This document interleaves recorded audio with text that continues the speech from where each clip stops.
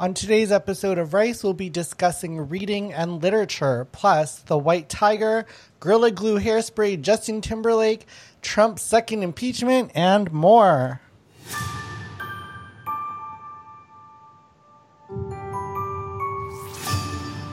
What up, worldwide Asians, and welcome to Rice, Asian Comedy Podcast, where we share the Asian perspective on entertainment, culture, and trending topics. We are recording this episode live on Monday, February the 8th, the day after the Super Bowl. And if you enjoy this show, help us grow by leaving a 5-star review on Apple iTunes or Spotify.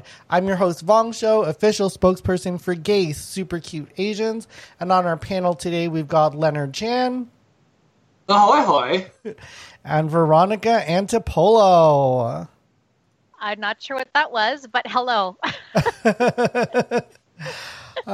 Okay, great. So let's jump into our main topic of the weekend. The main topic of the week is reading and literacy and how that's incorporated into Asian Canadian culture.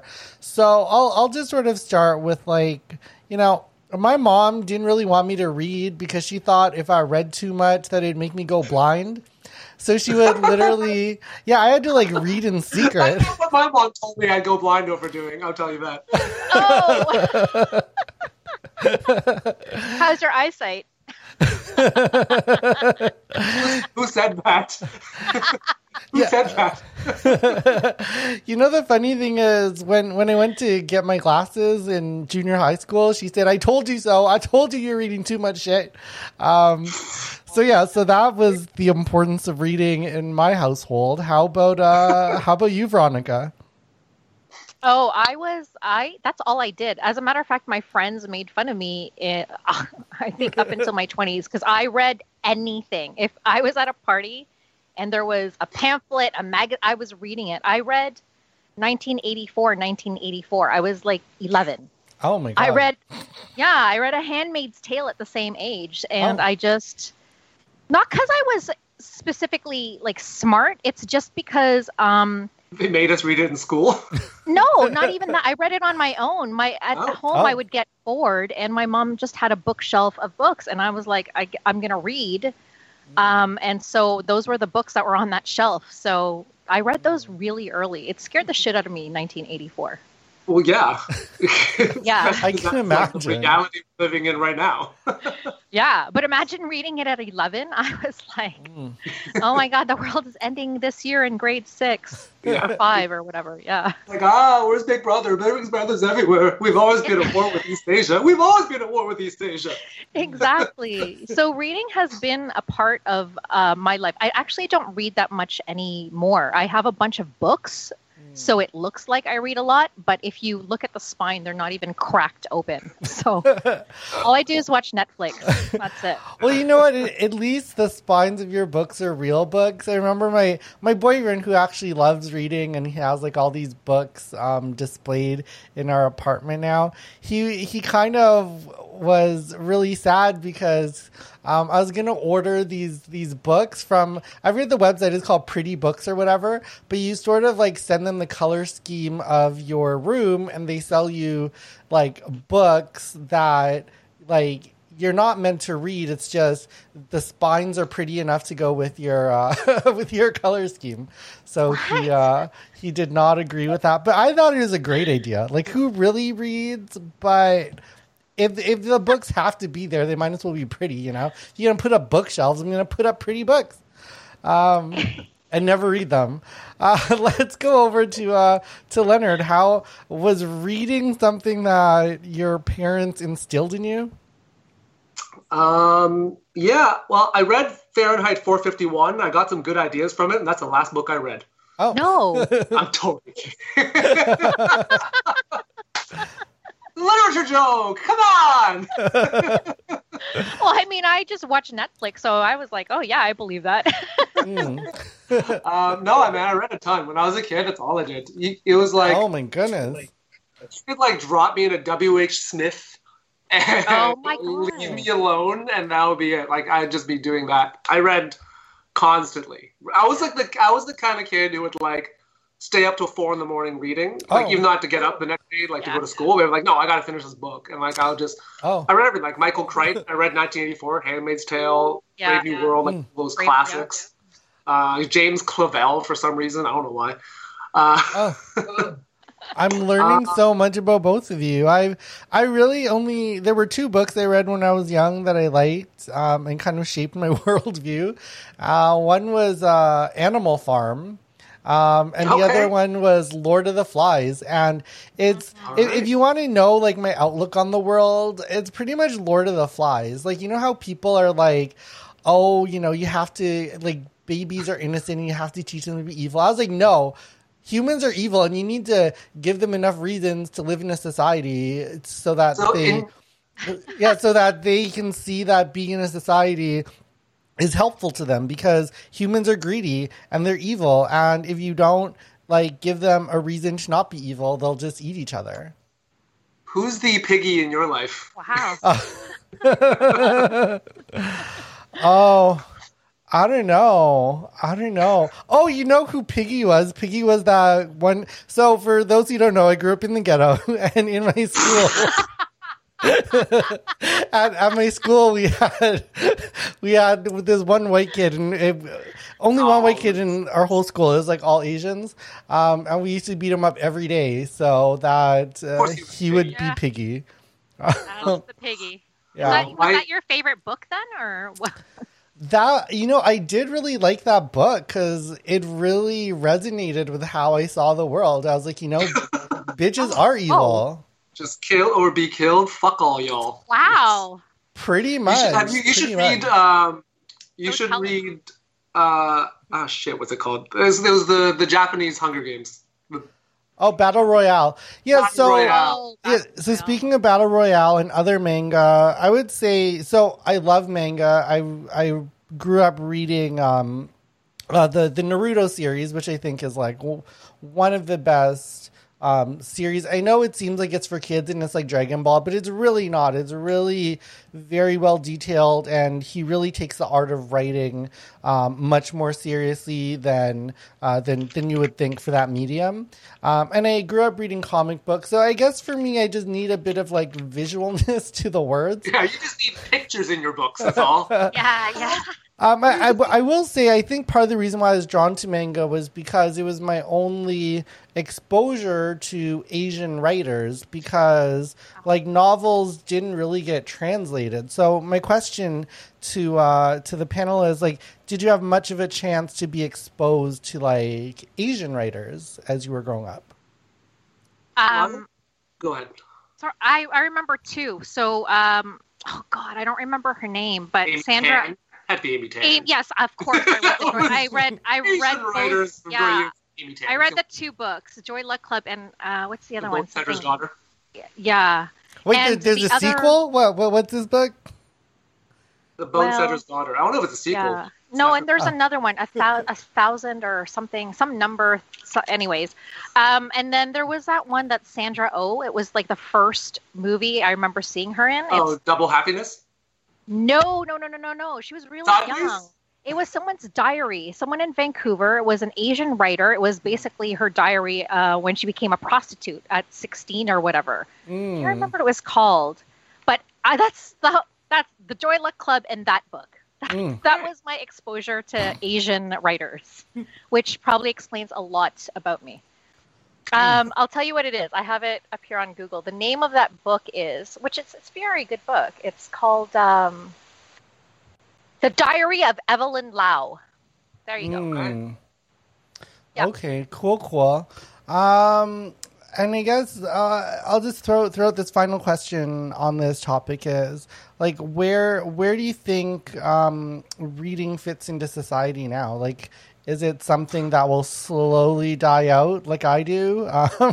Or do you think there's still a place for books and literature? Outside of, I guess, audiobooks will be around because people need something on while they vacuum the house. But what are your thoughts? I don't know. My wife reads 125 books a year. Oh my goodness. It's crazy. Like, I wish I could read that much. Like, honestly, I'd be such a better writer and a comedian and just human if I read that many books. Like, you just just absorbing that much information is so, like, just having all these different perspectives is so important. I agree. I just don't have the time. Like, and it's not like I don't read. Like, I'll go. See, the thing is this: I don't read books as much anymore. I do. Like, I think, like this year, I've probably only read like 4 or 5 books at most, maybe 4. But like, yeah, I'd love to be able to read like 50 to 100 books a year. I just don't have time. But where I do all my reading is on the internet. Like, I'm reading articles. I'm reading, like, if I look, I'll just go in rabbit holes on the internet doing research. Like, especially when I'm writing something, like I do research. Like right now, I'm writing this TV show that has to do with like a whole bunch of different like ethnicities, of which I am none of them. So like, there's so much research I have to do to like, what is the experience of people like this growing up in their country? What would it have been like for a specific type of person in this specific part of this country under these circumstances? What would all that be like? What's that experience like? The only way I'm ever going to know is by reading. I can't go there and be that person. This is the closest as I'm going to get. And so like that's all the reading I'm doing mainly is just research, which no more reading for pleasure. Yeah, you know, I think for me, I will admit part of it is, you know, I do like reading articles, and I actually like reading long form articles. Like, I was addicted to like Harvard Business Review when I used to work in the business world, and I feel like if you can't get across your business idea in like 20 to 30 pages, I don't feel like you really need like 200 to 400 pages to get across what your business theory is.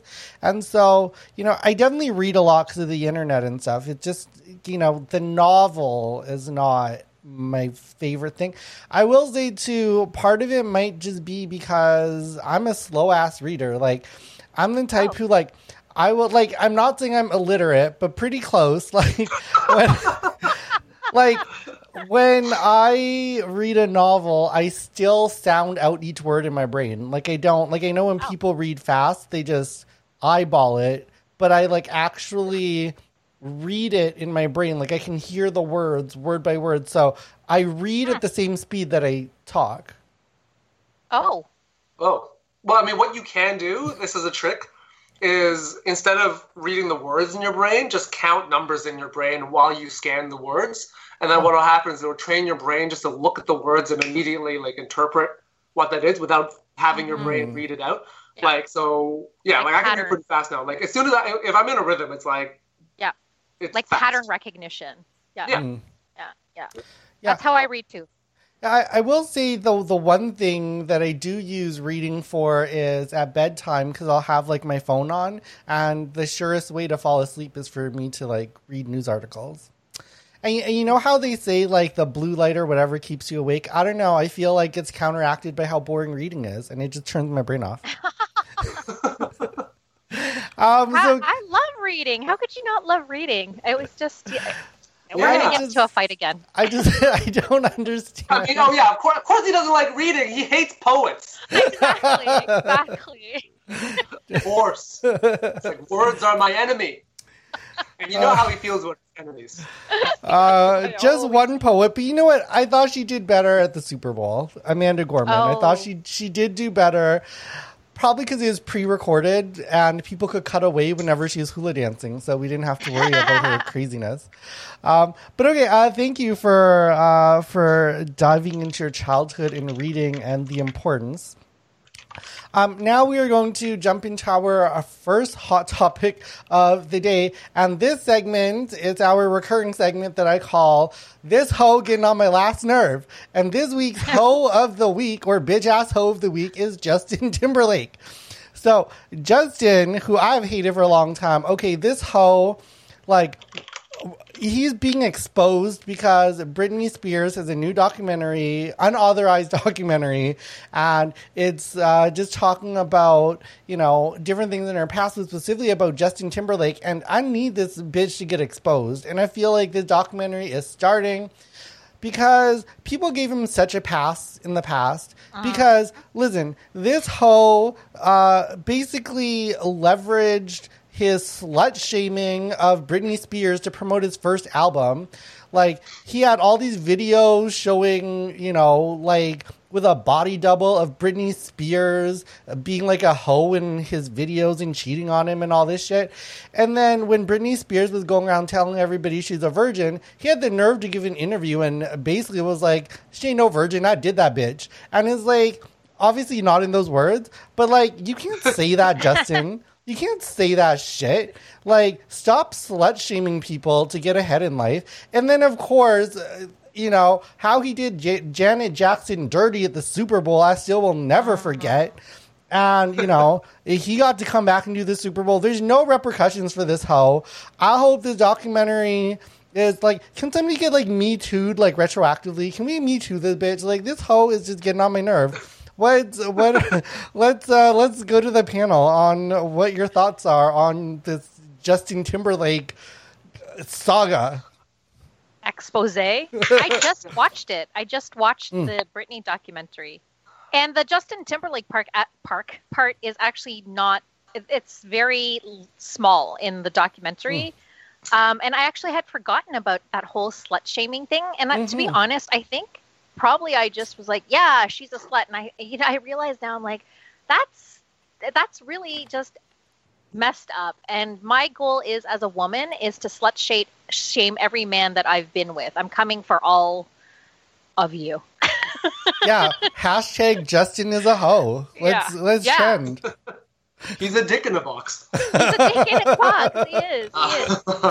He's cute, though. He's cute. But like, yeah, man, he like got away. Like, you know, he got away clean from all these things for a long time. Like Janet Jackson, the whole thing, like everybody blamed it on her. It was like, he's the one who ripped it off. Yeah. Yeah. He threw her under the bus so hard. And it's crazy because like after that, like the FCC like cracked down on so many things that people were so afraid of like taking risks on TV because it's like set television back like years. It's crazy. Like of everybody who you thought was gonna like ruin entertainment of all the Jacksons, did we really think it was gonna be Janet? No. And the crazy thing is, Janet Jackson's next album was like one of her best ever, and it totally tanked. Like, I still love that first single. So, and now nobody really, you know how there's like that Mariah Carey hashtag Justice for Glitter and it became number one like 20 years later? We need a Justice for Janet Jackson, that album. Yeah. I think the single was called Feedback. Listen to it. It's one of her best singles ever. Hashtag Justice for Feedback. Let's do it. All right. Do it. I mean, Justin Timberlake, he's from a boy band called NSYNC, for God's sake. He had those highlights in his hair. What do you expect? Come on. Like, you can't expect much from someone like that. God, he's not in and that guy like went through, like, I mean, who's he to slut shame anybody? Like, have you read his resume? Like it's like Cameron Diaz, Scarlett Johansson, fucking Olsen twins or something. I don't know. Wow, both of them? I don't know. It's a long list. I don't know. Crazy. I remember, like, it's a lot. It's like a who's who. If you're like, oh, wow, way to go. I mean, this is why he got a Lifetime Achievement Award. This makes sense. Wow. Yeah. Don't ever trust anyone with frosted tips. That's my tip. Well, there you go. Let's hope Justin finally gets what he deserves after all these years. Even though Britney came out and said, you know, don't attack Justin. We're all cool. I don't want hatred. Sorry, Britney. I can't listen to you. Like, this hoe needs to get what he deserves. Yeah. I respect you, but not your wishes. Yes. Right. Bye. Okay, on to our next topic, and this topic I'm going to call Why You Wasting My Time With This Shit? And it is about Donald Trump's second impeachment is starting this week. And don't get me wrong, listen, I do think that Donald Trump needs, like, his comeuppance. He cannot, get away with all this shit. There must be consequences. But one thing I don't understand is like he doesn't have presidential protection anymore, so we don't even need the impeachment. We can just go after this hoe. Like, you know how they're like, oh, you know, he might not be in office, but impeachment will, you know, stop him from running for office. You know what also stops him running from office is being charged with a felony and going to Guantanamo Bay, okay? We can prevent his ass that way. Why is this hoe not getting sued? Why is he not getting charged? I don't want no impeachment shit. What the hell does that do? It's basically just like censoring him. Like, no, we need him to go to jail. I don't want no soft ass impeachment shit. I want Guantanamo Bay. And there you go. And now let's go to our panel. What do you think? Is the impeachment something worthwhile to go through, or is it just a waste of time? It's absolutely worthwhile. If you don't do it, then it's like saying, "Yeah, this is fine." Mm-hmm. Like the guy incited an insurrection against his own country. He like irreparably damaged democracy. I know, and like, inciting an insurrection is like, I think it's like treason is like punishable by death or some shit. Like, let's go after that. Let's go after that. That's why I'm not saying to let him get away with it. I'm saying, okay, fine, do impeachment because you could do more than one thing at once, but I'm just mad because, you know, I don't see any charges coming at him. He's not protected anymore. And you know how, like, all these bitches are getting sued? Rudy Giuliani for $1.3 billion, Fox News for $2.7 billion. Why is Donald Trump's name not in those lawsuits? We need to go after this hoe. I do want consequences. I just want bigger consequences than impeachment. He's going to face civil suits. I mean, that's partially the reason why he didn't pardon himself, is because he was told, like, if you pardon yourself, then it's going to be way easier for people to get civil judgments against you. So he was like, all right, fine. But that's the only reason. And the reason why, like, some of his other lawsuits, like, haven't panned out is because he fucking waited. He had a strategy of running out the clock to avoid accountability, and it worked. He dragged his feet in court. He got to evade subpoenas for his tax returns. He dodged a ruling on whether he like violated the emoluments clause of the Constitution. It's upsetting because he is getting away with a ton of shit. But honestly, like, I think, like, I've kind of reached a point where it's like, yeah, man, like, I'm just happy never having to hear about him again. Yeah. Like, if he, like, I don't expect justice. Like, you just look at the world. Like, rich people just win. You can't expect. You know, the only way rich people lose is if they piss off richer people. That's true. Then you end up, you know, hanging yourself in a jail cell. All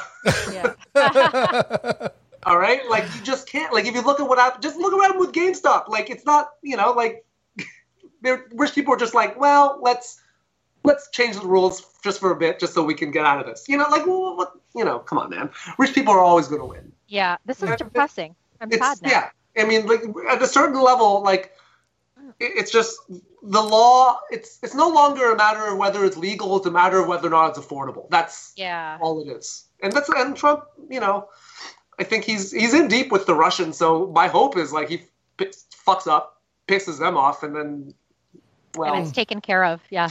Yeah. Yeah, how about you, Veronica? Do you think the impeachment trial is worthwhile, or is it just a waste of time because the Republicans have already made up their mind? I don't know. What do you think? It's a bit of both. I'm like, just do it because you need to, just for the principle of it. But at the same time, I also feel the same way as you, Vaughn, where it's like, what's the point? I mean, not that don't do it, but I'm like, just throw that man somewhere with a heavy rock tied to his ankle and let that orange shit float to the top of the water. I mean, yeah, I don't want him to die. I don't want him, I mean, and again, just purely, if I could snap my fingers and have my way, like, I would love for him to lose all his money, all his supporters, realize everybody hates him, somehow just everything, every rooster comes home, like, to roost. All right, and then he commits suicide. Yeah. He's. I don't know. He hasn't in him to kill himself. Yeah. Like, he loves himself too much. He's too much of a narcissist to kill himself, I think. Yeah. I don't know. I think I said it before. I want him to have the same fate as Hitler and other crazy dictators. I want us to find him in some weird ass bunker, dehydrated, haven't eaten, and then he shoots himself in the head before people storm in. That's what I want for Donald Trump. So that is why, sure, impeach him if impeachment is like step 1 of like a 12-step process, sure. I just visualized him dehydrated, and I thought of those dried mango strips. That's what he would look like. Oh, no. I'm a little hungry.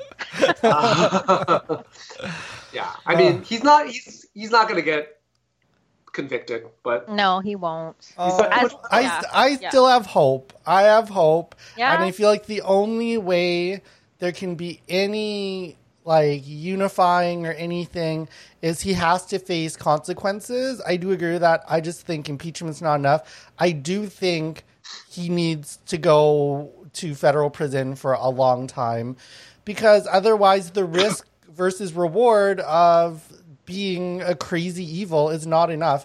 If the reward is being president and the risk is like being impeached, like who cares? There needs to be more. There needs to be more. Yeah. It wasn't just being president. It was enriching himself at the hand, with the office of the presidency, and changing rules to enrich all his, billionaire friends. Oh, God. Although, really more like billionaire people who used him. But I mean, that's what the rich do. So, I mean, I don't know. I don't really have hope in him being incarcerated in any way. Like, how old is he? Like, I mean, 70 something. Like, why is he? I just 36. You know what I want? I want him to go to like a jail, like a Big Brother house, basically, but it's like jail. But put him in there. He has got no money. They'll feed him, but he's just in there with like his like most insane supporters, like Marjorie Taylor Greene, the shaman, the QAnon shaman, fucking Sidney Powell, just all like the nuttiest people, and he's just stuck in there in this house, and he can't leave ever, and he's there. That's it. But I feel like he would like that. Oh, I don't think so. He hates his supporters. He hates them. They're riffraff. He just uses them because they're stupid. Well, that's what I mean. I think he'd enjoy it because the Big Brother house is like somewhere where, I don't know. Actually, that would be an interesting thing to see. I'm down for that. I'd like to see that. Yeah. And then let's see who becomes the piggy. Yeah. Okay, speaking of Trump's craziest supporters, a lot of them are getting sued from these corporate lawsuits from Smartmatic and from Dominion, who they're the companies that run these voting machines that have had their names besmirched, defamed, and so now they coming after some bitches. Okay, they are coming after some bitches, and they want their money. They are suing Fox and Friends for $2.7 billion, including Sidney Powell, which was one of the lawyers. Lou Dobbs just lost his #1 rated show on Fox News, was canceled. There's also Maria Bartiromo, Janine Pirro. Dominion is suing Rudy Giuliani for $1.3 billion. Like I said, it does annoy me that Trump's name is not on here yet. I am hoping this is just round one. We need to, if those people are getting sued for $2.7 billion, Trump needs to get sued for like $12 billion or some shit. Let's bankrupt this hoe. But my question in this segment is actually, is corporate America and these defamation lawsuits the only hope for democracy? Because one thing I was thinking is, I was like, okay, how do you stop Fox News and all these bitches from just spreading these lies and propaganda? And nothing has worked so far, definitely not having a conscience or having any type of journalistic standards. But you know what? Sue a hoe for $2.7 billion. All of a sudden he's off the air. Maybe you ain't gonna lie like a psycho hoe anymore. But on the other hand, I'm like, I'm playing this game right now, Cyberpunk 2077, which has its own drama, but the whole thing about it is like how corporations start to take over governments, and then the world is like way worse. So I'm like, if the only way to save democracy is through corporations and capitalism, are we already screwed? I don't know. Is this a good thing or a bad thing that suing Fox News is the only way to get them to not spread propaganda? I'll open it up to the floor. If there's no Fox News, there's going to be something else. So, I mean, I just feel like sensationalist news is not going to go away. Neither will propaganda. You get rid of Fox, something else will pop up. I mean, that's already kind of what's happening. Like, OAN popped up, Newsmax popped up. But I don't know if you saw the clip. It was hilarious. The My Pillow guy. Somehow Mike Lindell, like I think that's his name, who's like somehow had like the ear of the president. Like, oh my god. I mean, yeah, like Biden doesn't have his pillow guy. Come on. Anyways, like he was on Newsmax, and they brought him on because they wanted to talk to him about like getting banned on Twitter, and they wanted to talk about cancel culture because apparently, if they're saying things that we don't like, it's cancel culture. But if they're saying things that we don't like, then it's freedom of speech. Yeah. Go figure. But he started talking about like how, they banned my Twitter because I have all the evidence for all the voting machines and blah, blah, blah. And then the Newsmax anchors were like, whoa, whoa, whoa, whoa, whoa, whoa, whoa, whoa, whoa. No. Like, we're not going to talk about that because there's no evidence, blah, blah, blah, because they were being threatened with a lawsuit for $1.3 billion.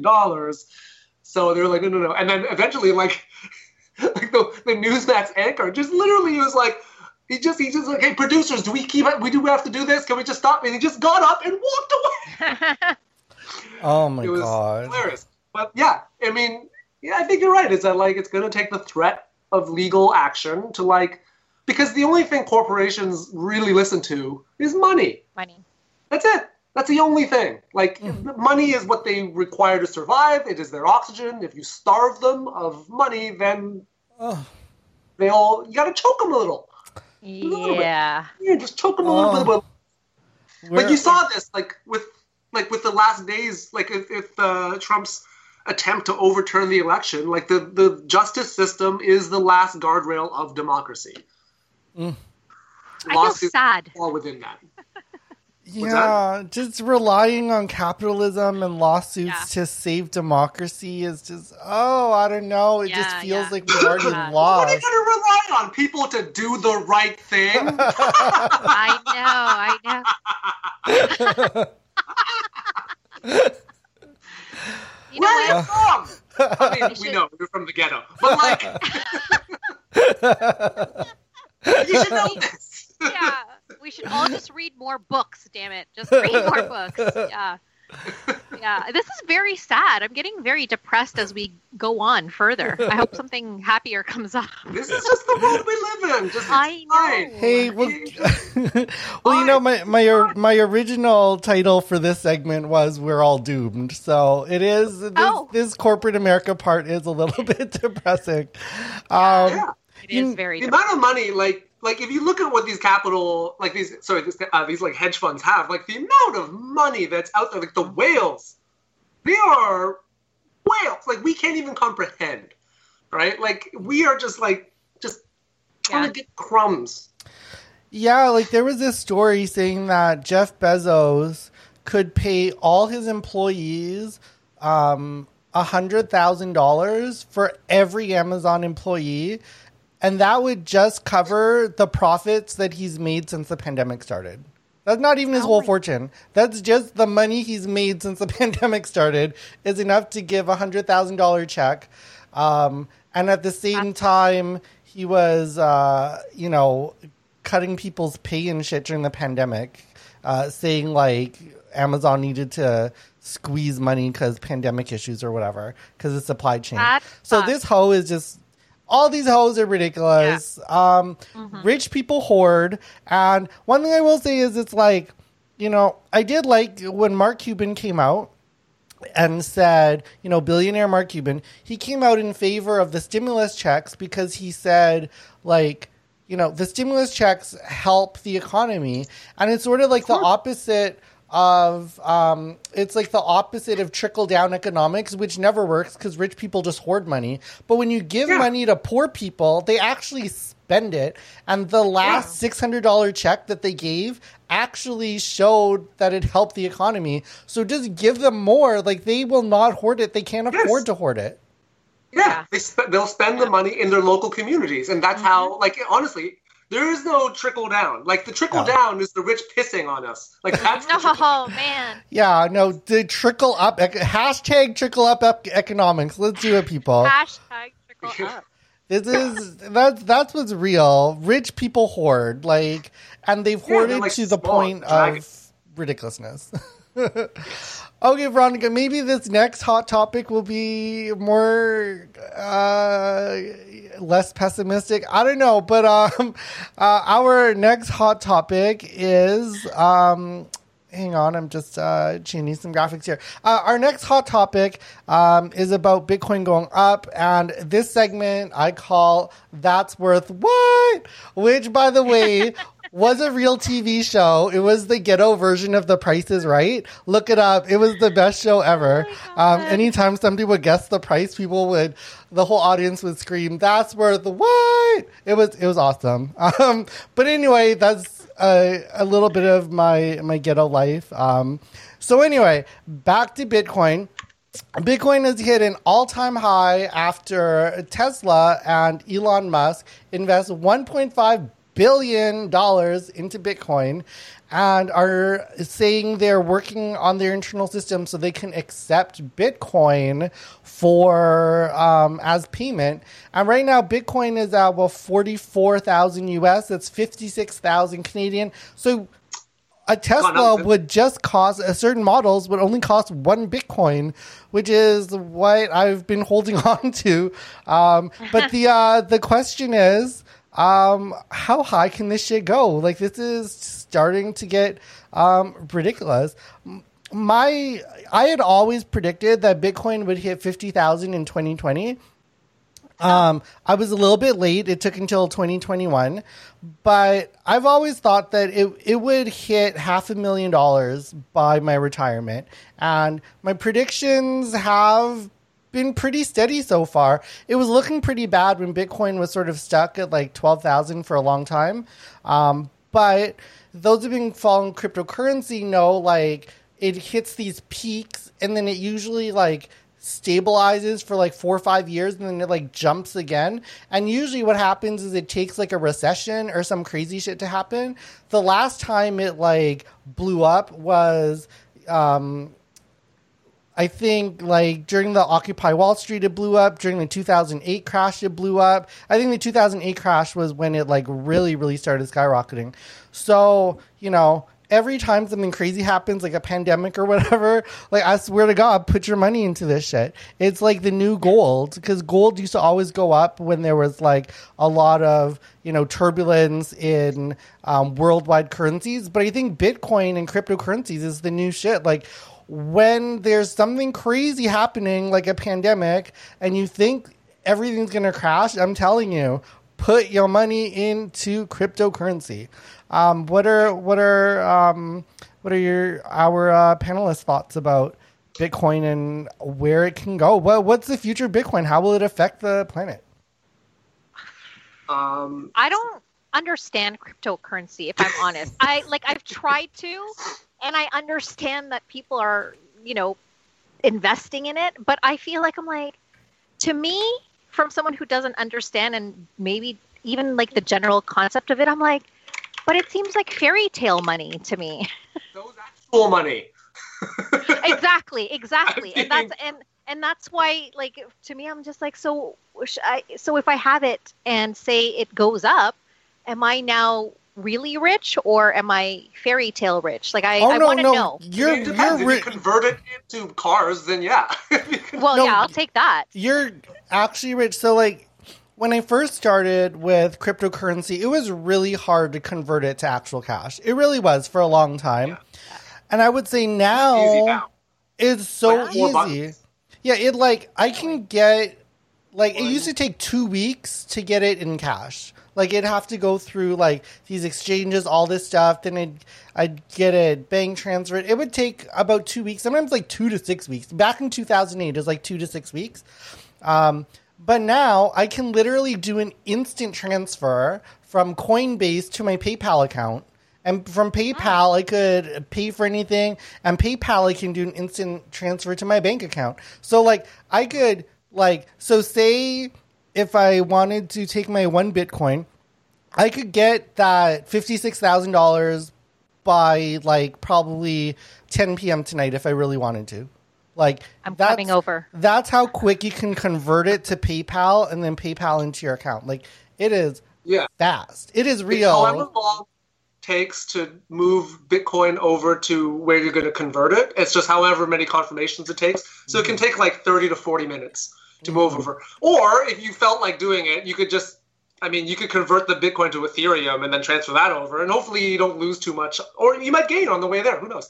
And then it'll be a lot faster. Like, if you just need it, like, immediately, then that's another way to do it. Yeah, man, it's going to go... I think what's going to happen now is Bitcoin is just going to... I don't see it going down for a while. It's going to fluctuate, but we're not going to see a crash the way we did in 2017, because that was all based on retail investors who didn't know what they were doing. So then, but now it's institutional investment. So this is different. This is the shit I was waiting for in 2018. And then I was like, because I had a whole bunch and then things went awry. I think I still don't get it. You know what? I think so. At the point where my prediction of Bitcoin hitting $500,000 is when the last Bitcoin is mined. So then there's scarcity. So there actually is a specific number of Bitcoin that can be mined. And at that point, no more can be mined. So I've always predicted that's the point where it'll hit $500,000, because once you add scarcity into it, then you can only trade the existing Bitcoins. So yeah, that's always been my prediction. But it's also infinitely divisible. It's very, it goes down to like 0.000, like it goes like 1 Satoshi, you could one day be worth hundreds or something. So it's like, I'm not, it's still going to split. Like, even after they've mined the last one, it's going to be better for the world, because like it's actually environmentally horrible to mine Bitcoin, but whatever. It's almost as bad as actual mining. But right now, this is the super cycle that we were waiting for, right? So now it's like all the institutional investors are coming in. Tesla they weren't even the first in the game. Like MSTR jumped in for they're holding $3 billion. So Tesla jumped in with 1.5. It's just going to be a lot of like FOMO. So like a lot of S&P 500 is going to be jumping in, blam, blam, blam. But what's going to happen is, obviously, as more of them jump in, the price is going to keep going up. So it's going to get more expensive for people to jump in. And there's going to hit a point where people are like, it's no longer worth it, like, to hold this as a store of value. Like, especially, because that's all it is right now. Like, I wouldn't buy anything with Bitcoin. Mm-hmm. It's appreciating. It's a logarithmically appreciating asset right now. So it'd be insane to buy anything with Bitcoin. The one good thing with buying shit with Bitcoin is, like, memberships to porn websites where you don't want them to have any of your real payment information. Cryptocurrency is good for that shit. Yeah. I was just going to ask, where do you use cryptocurrency? That's what I see. I think what I don't understand about it, because I think someone tried to explain it to me, and it sounds like it's like a mathematical thing. And I was like, I don't get it. First of all, I took grade 10 math twice. Both times I slept through. So you know where I'm at with that. And I'm just like, just tell me what to do. Do I need to buy a Bitcoin or whatever it is I need to do? Do I need to look for a biddy daddy instead of a sugar daddy? Just tell me what to do. God damn it. I know a guy who I'm so mad at myself, because this was like 15 years ago or something like that, right? And he was like, yeah, I bought a plane with Bitcoin. And I was like, cool. And then we just moved on. I'd be so rich if literally all I said was, what? What? Explain that to me. Wow. I wasn't like, I didn't care about money for a long time. I still don't, but I kind of, now I'm kind of looking at it. I don't know why. Yeah. I literally,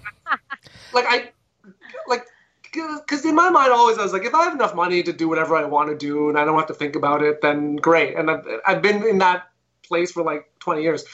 But recently I was having a conversation with a friend of mine who's like deep into like Bitcoin and like he owns quite a few.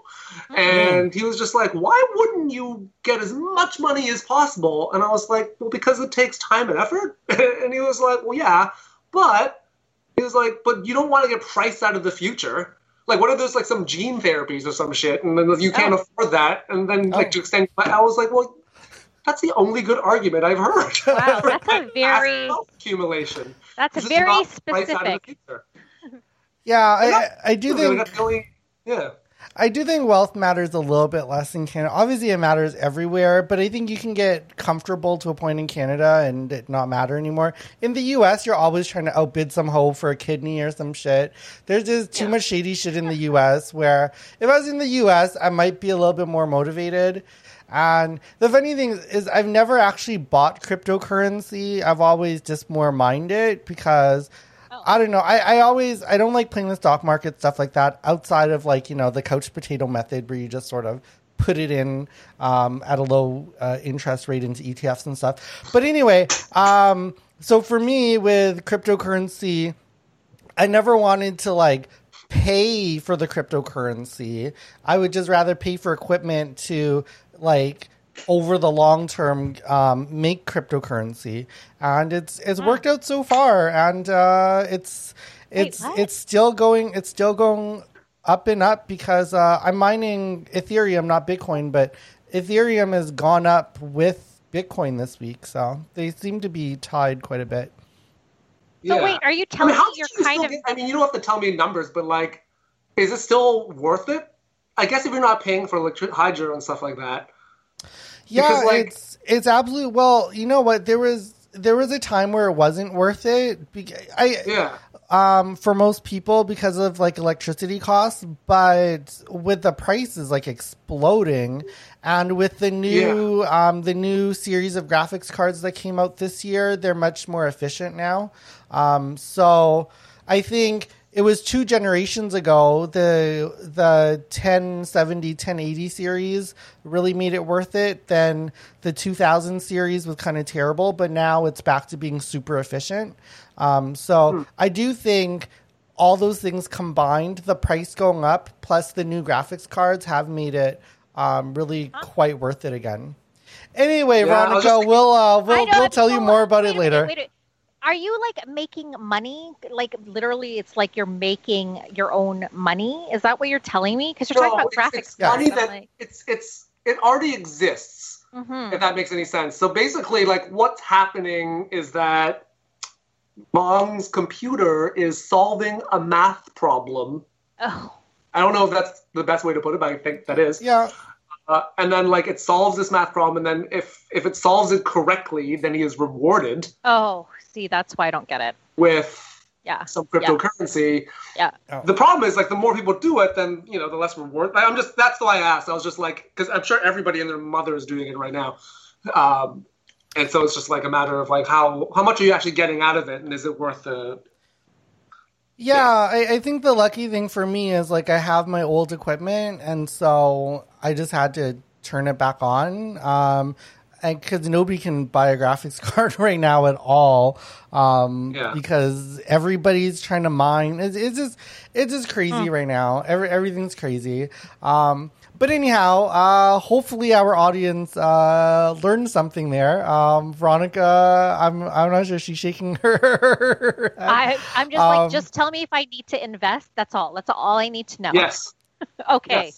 Yes. Okay. Yeah, I'm pretty certain of the $500,000 by the time that I retire. I've been saying that from the beginning. It's pretty much on track because, like I said, the first milestone is 50,000 by 2020, and it only missed that by like a couple months. So it's still on track. Okay, well, hopefully this... And I would go soon because it's going to start... All right, here I come. Cryptocurrency that I don't understand. Okay, so hopefully this next topic will be more in Veronica's wheelhouse, and this segment I call "Is You For Real, Bitch?" This one is about viral TikTok star Tessica Brown from Louisiana. She was doing her hair, and her hair product called Got to Be Glued ran out, and she decided to then use Gorilla Glue on her hair, and her hair has not moved in weeks. She had to go to the emergency room. Gorilla Glue's PR department sent out a tweet giving her instructions. Use rubbing alcohol, warm soap. She's like, nothing's working. It's actually quite dangerous because her hair won't move, but new hair is growing in, and so it's causing this cranium pressure that hopefully it might deform her skull. This is some crazy shit going on. So I don't, you know what? At first I was laughing because it's just so ridiculous, but then you could see the pain in her eyes. The more Instagram posts and TikTok she's posting, at first it's funny, and then you're like, I don't know if it's funny anymore, and I feel bad for you. Yeah. And then I was like, oh, you know what? I've done some stupid shit in my life. Would I really think about putting Gorilla Glue in my hair? Maybe not. But I've certainly done some crazy shit. I don't know. Let's get Veronica in on this topic. What is happening with this Gorilla Glue? I saw her that thing. It's literally her head is just it's glue. It's on her head. It's shiny. By the way, I have this in my. For those who are listening, you can't see it, but I actually have Gorilla Glue, and I actually have used that Got to Be Glued. And here's the thing. I don't know what she used, because I've tried to use this Gorilla Glue to glue my toilet paper holder on the wall, and that shit falls off. So I don't know how she used it. And what am I doing wrong? Yes, I agree. I was like, what? Why would you do that? I mean... And that just says a lot about the pressure of trying to look perfect, that you're going to put Gorilla Glue on your head because you think it's a good idea. Let's not even talk about her eyeliner and her eyelashes, for one thing. That's another crazy thing, but I'm just going to give her the day off on that because, yes, I was laughing hilariously, and then I thought, yeah, this looks painful. And it's such a stupid mistake. It's such a stupid mistake, and you can't live it down. You're viral. Yeah, Lizzie, she's getting a lot of followers. People are following each Me too. TikTok post just gets worse than the last one, and she's just at this emergency room, and people are I was like, are they going to use a buzzsaw? Do they have to get some surgical equipment? I don't know what's going on. This poor girl. This is what happens when you don't read. Exactly. Well, I will say I felt kind of bad doing this topic because I didn't know, because black girls and black girl hair, there's this whole thing. I don't want to as an Asian be commenting on a black woman's hair. There's a whole cultural thing going on there. It's Black History Month. Asian, we should be selling black women hair. That's exactly. Well, the thing is, I don't want to go down or just pile on, because it's Black History Month, and black hair, it's his own thing, but oh my god, this was just too crazy. I was like, we can't not talk about it. Girl, her hair is Black history. Yes, her hair. Yeah, exactly. And you know what, look, it says right on here, it says it's water resistant. It's past whatever, I don't know, test. It dries a natural color, so maybe that's what she liked about it. But it's mildew resistant. So, I mean, at least there won't be mildew growing on her head. I don't know. I don't know, man. She's going to sue Gorilla Glue, but for what? Well, I don't understand. What's the warning?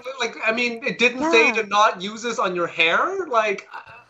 Oh my God, this girl! I will say there's no flyaways. Like her hair is pretty tight. Like I'll give her that. It is photo shoot ready, even weeks later. Yeah. So, if you want a permanent hairdo, I will say I know I can attest to it staying on, except for my toilet paper holder, because I can't even open this bottle anymore because the Gorilla Glue has dried the cover on and I can't open it. So, I don't know what to say. I feel bad for her, but at the same time, it's like a big "I told you so."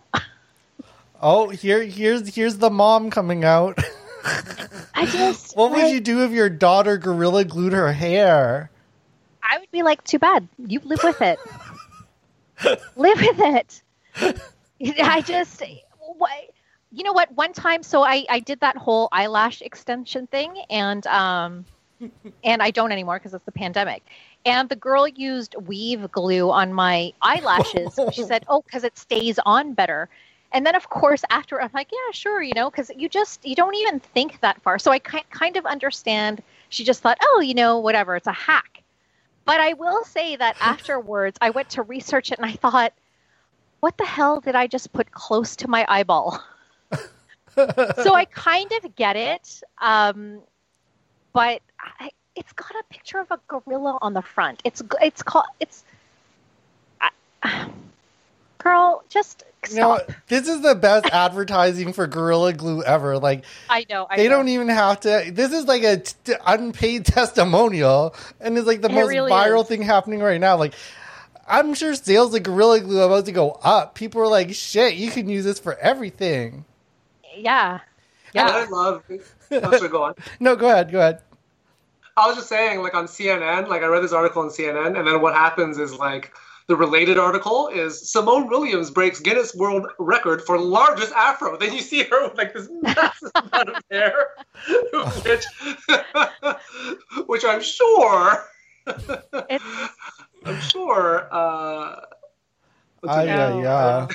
Tessica probably would have been like, "Oh." Sorry, Tessica. We send all our thoughts and prayers. We hope you can get your hair right. But you know what? I will say her hair does look pretty tight. It looks good. There's worse. It does. It looks good. So I feel like for the first few days she probably wasn't regretting it. But it is what it is. Now just to finish off our show, our final topic is the Asian Film Club Movie of the Week. And this week's movie of the week is on Netflix, and it is titled The White Tiger. This movie is huge. It's in the top 10 of Netflix right now. It is based on a novel by Arvind Adiga. I think is a New York Times bestseller. It is about a poor servant who drives for a rich Indian family and then rises above his caste to become this rich entrepreneur. And it's about all the different things that he's willing to do to get there. And it's starring the lovely Priyanka Chopra. I think now Priyanka Chopra Jonas, since she got married, and Raj Kumar Rao, Adarsh Gore. I will say I didn't really grow up watching a lot of like Bollywood or films starring brown people, but I will say like the acting in this, Priyanka Chopra, I can see why she was a Bollywood star before she came to Hollywood. It was in a supporting role, but this girl can act. She just really grabs your attention. As usual, my focus in movies is like the characters. And, I did kind of go along with the main character. He has quite a journey. The only thing I'll say about the movie is I kind of wish they did it more as like a season, like a 6-episode season like Stranger Things or something. There's just elements that I felt like, okay, in the book they probably dove in further, and in a series you could like expound on each of these things. But that would be my only complaint, which isn't really much of a complaint because I still enjoyed it. I thought the characters were intriguing. Like I said, I didn't quite get as invested because it did seem a little bit more plot driven because they only had 2 hours to tell it. But I could tell these characters had more richness that I could dive into. And, maybe if I read the book, but let's be real, that shit ain't happening. So maybe they're going to remake it as a TV show at some point. And yeah, I thought their depictions of rich people, the whole, eat the rich, or kill them or whatever. Do what you got to do. They showed consequences at the end. He really wanted to be up there. He was willing to sacrifice everything, including his family. And I just wish I could have felt it a little bit more. I will also say that as a book translation, they sort of use like too easy of a cinematic crutch of he just narrated the whole movie. And I feel like if you had it as a series, they could do what cinema's supposed to, which is, show me, don't tell me. Whereas this one, it was a little too much tell me because I ain't got enough time to show your ass. So that's my only thing. So it's worth watching, but maybe not the best translation of a book ever. But the story itself was good. Let's first head on over to Leonard for his thoughts. I liked it. It was really good. It helped that I ate a weed gummy before I watched it. That was really enhanced the movie quite a bit. But yeah, no, I thought it was good. I thought it was like fairly well paced until I would say like the last 5 to 10 minutes. It kind of was like, I feel like we've skipped some steps to get to the end. And I didn't think... I guess this movie is still on Netflix right now and is relatively new, so maybe spoilers are a thing, so I'm not going to say what happens. Oh, no, I'll put a spoiler tag on this. I spoiled half the movie already anyway, so feel free. I'll put a tag on. Talk with spoilers? Yeah. Okay, so we're talking about spoilers. So, spoiler alert right now. Basically, like beginning the middle of the third act, like he murders the son, and I didn't know if I wasn't clear if his character was going to do it. I was like, have they earned this murder? Like from a character perspective, does that guy deserve it? And maybe he doesn't, which I think maybe is more to the point where is he desperate enough to do this? And does that make sense? And I don't know, maybe. I'm kind of, it was well designed, and then I'm still asking the question, right? So, but yeah, that's like the only flaw. Also, like the way he murdered him, I was just like, look, man, if I'm going to murder somebody, I'm going to like choose a much sharper object. I feel like that. He used like a broken glass bottle, and I was just like, I would just get a real sharp knife. Like, it's hard enough to murder people than using an implement that requires probably quite a bit of strength, and you have to go for a neck, which is, I don't know, man. That's yeah. I think. Yeah, I think I had the same thing of like, has this been earned? And I'm just assuming that in the book it was more earned. I just kind of let it go a little bit. But yeah, that's sort of my thoughts. Veronica, what did you think of The White Tiger? You know what? I loved it. And it's actually one of the books I have that I haven't read. So it's decorating my bookshelf. I actually wish I had read it before I saw the movie, because often I always hate the movie. In this case, I have no idea, but I liked it. I felt the gap too, but I was actually cheering him on the whole way. I was like, yeah, get him, get that money. You know what was really odd to me is that he kind of referred to his what do they call them? Their master? Is that what he called him?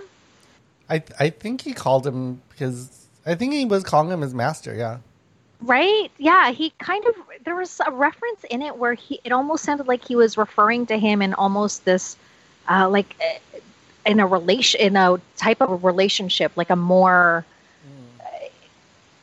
yeah, it was odd. It was very, very weird. And he was like, do I love him or do I hate to love him? And I was like, I get that. I was happy with what he did, kind of. I don't know. That's sort of not the murder part, but I was like, yes, go get that money and go find whatever loophole you can to make extra money and do you. Probably because that's how I feel right now. I'm like, just do you.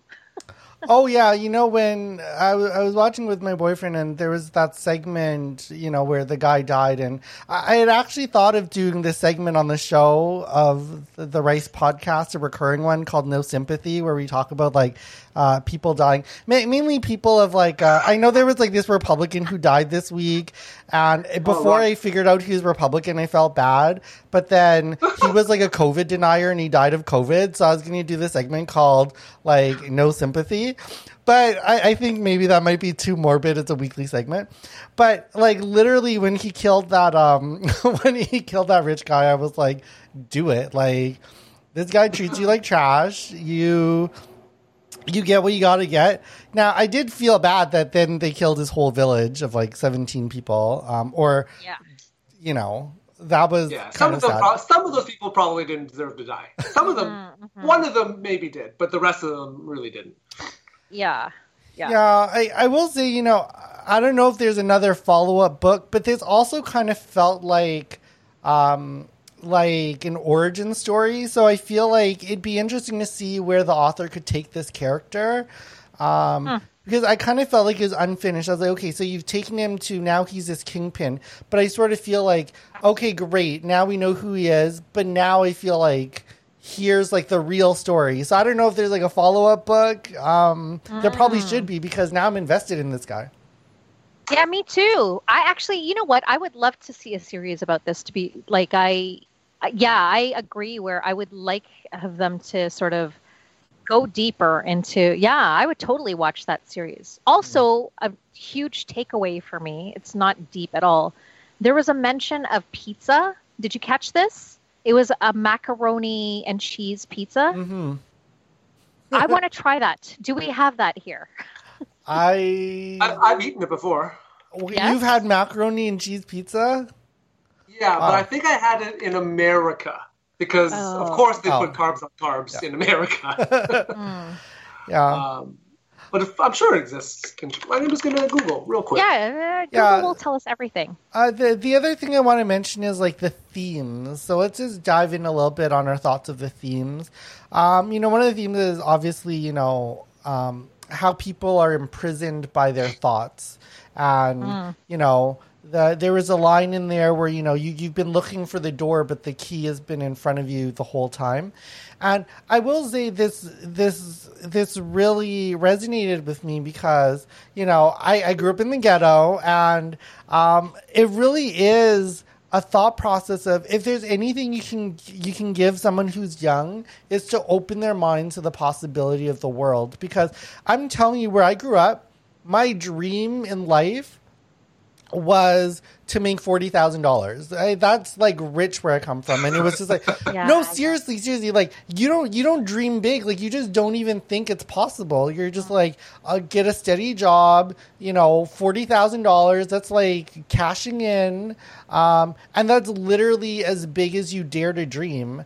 And you just need to, I don't know. And then I went to Calgary for school, and then I saw these dumb white people making lots of money, and I was like, I can make more money than these dumb bitches. And then it opened up my brain, right, to the possibilities. But if you never leave, and I have friends in Winnipeg who will have been born and died and have never left Winnipeg. So, vacations and stuff aren't really that big a thing in the ghetto. So you never really get exposed. You never think. And obviously I didn't read growing up. So, you just don't think about the possibilities. So that line about, the key's been in front of you the whole time, it is true. The whole servant mentality, if you don't know any better, if you don't know what you're capable of, nobody has to stop you because you're going to stop yourself. And I thought that was a powerful theme. Yeah. I haven't seen a movie about the nature of servitude before, so that was really interesting to me. Really? Yeah. Yeah, because I remember in the Philippines when I went when I was 15 and 19, and they had a servant. And I remember it was just such a strange thing for me to come across. And I was like, what do you mean you have a servant? Like, it was just so foreign to me, or it was something I read about in books. But that whole imprisonment of the mind, yeah, that was actually 40,000 was my goal too. Yeah, there you go. Yeah, it was like, I don't know why that number was just like this nice round number. And actually, I will say, so I lived in Scarborough when my son was very young, and I moved very deliberately back to the Don Mills area where I grew up, around all those rich people, because I wanted him to be able to see that and know that it was accessible to him as well. So yeah, I totally get that. I mean, if you don't see it, you're not going to know that it's attainable. So yeah, like Bitcoin for me. I didn't know what it was. Now I know it's attainable. It is very attainable. Literally, you could have, in 5 minutes, you could have Bitcoin. I am going to do that. Like, as soon as we get off here, I'm going to, yeah. Yeah, go to, I don't know if Leonard has any recommendations, but I've been using Coinbase.com. I don't buy anything from there. I use ShakePay. Coinbase charges quite a premium. Oh, you're going to have to drop this in the chat because it's like going over my head. Okay, well, thanks for your thoughts on The White Tiger. I will say again, I really liked seeing brown characters on screen. It is not something that I really grew up with. So seeing it in a mainstream kind of movie that's trending on Netflix is super cool. Thank you to our panelists, Leonard Chan and Veronica Antipolo. Thank you to our listeners, both on the podcast and on our live broadcast. This has been Rice Asian Comedy Podcast. I'm your host, Vong Shou, official spokesperson for Gay Super Cute Asians, and that's what's up. Sponsored by Gorilla.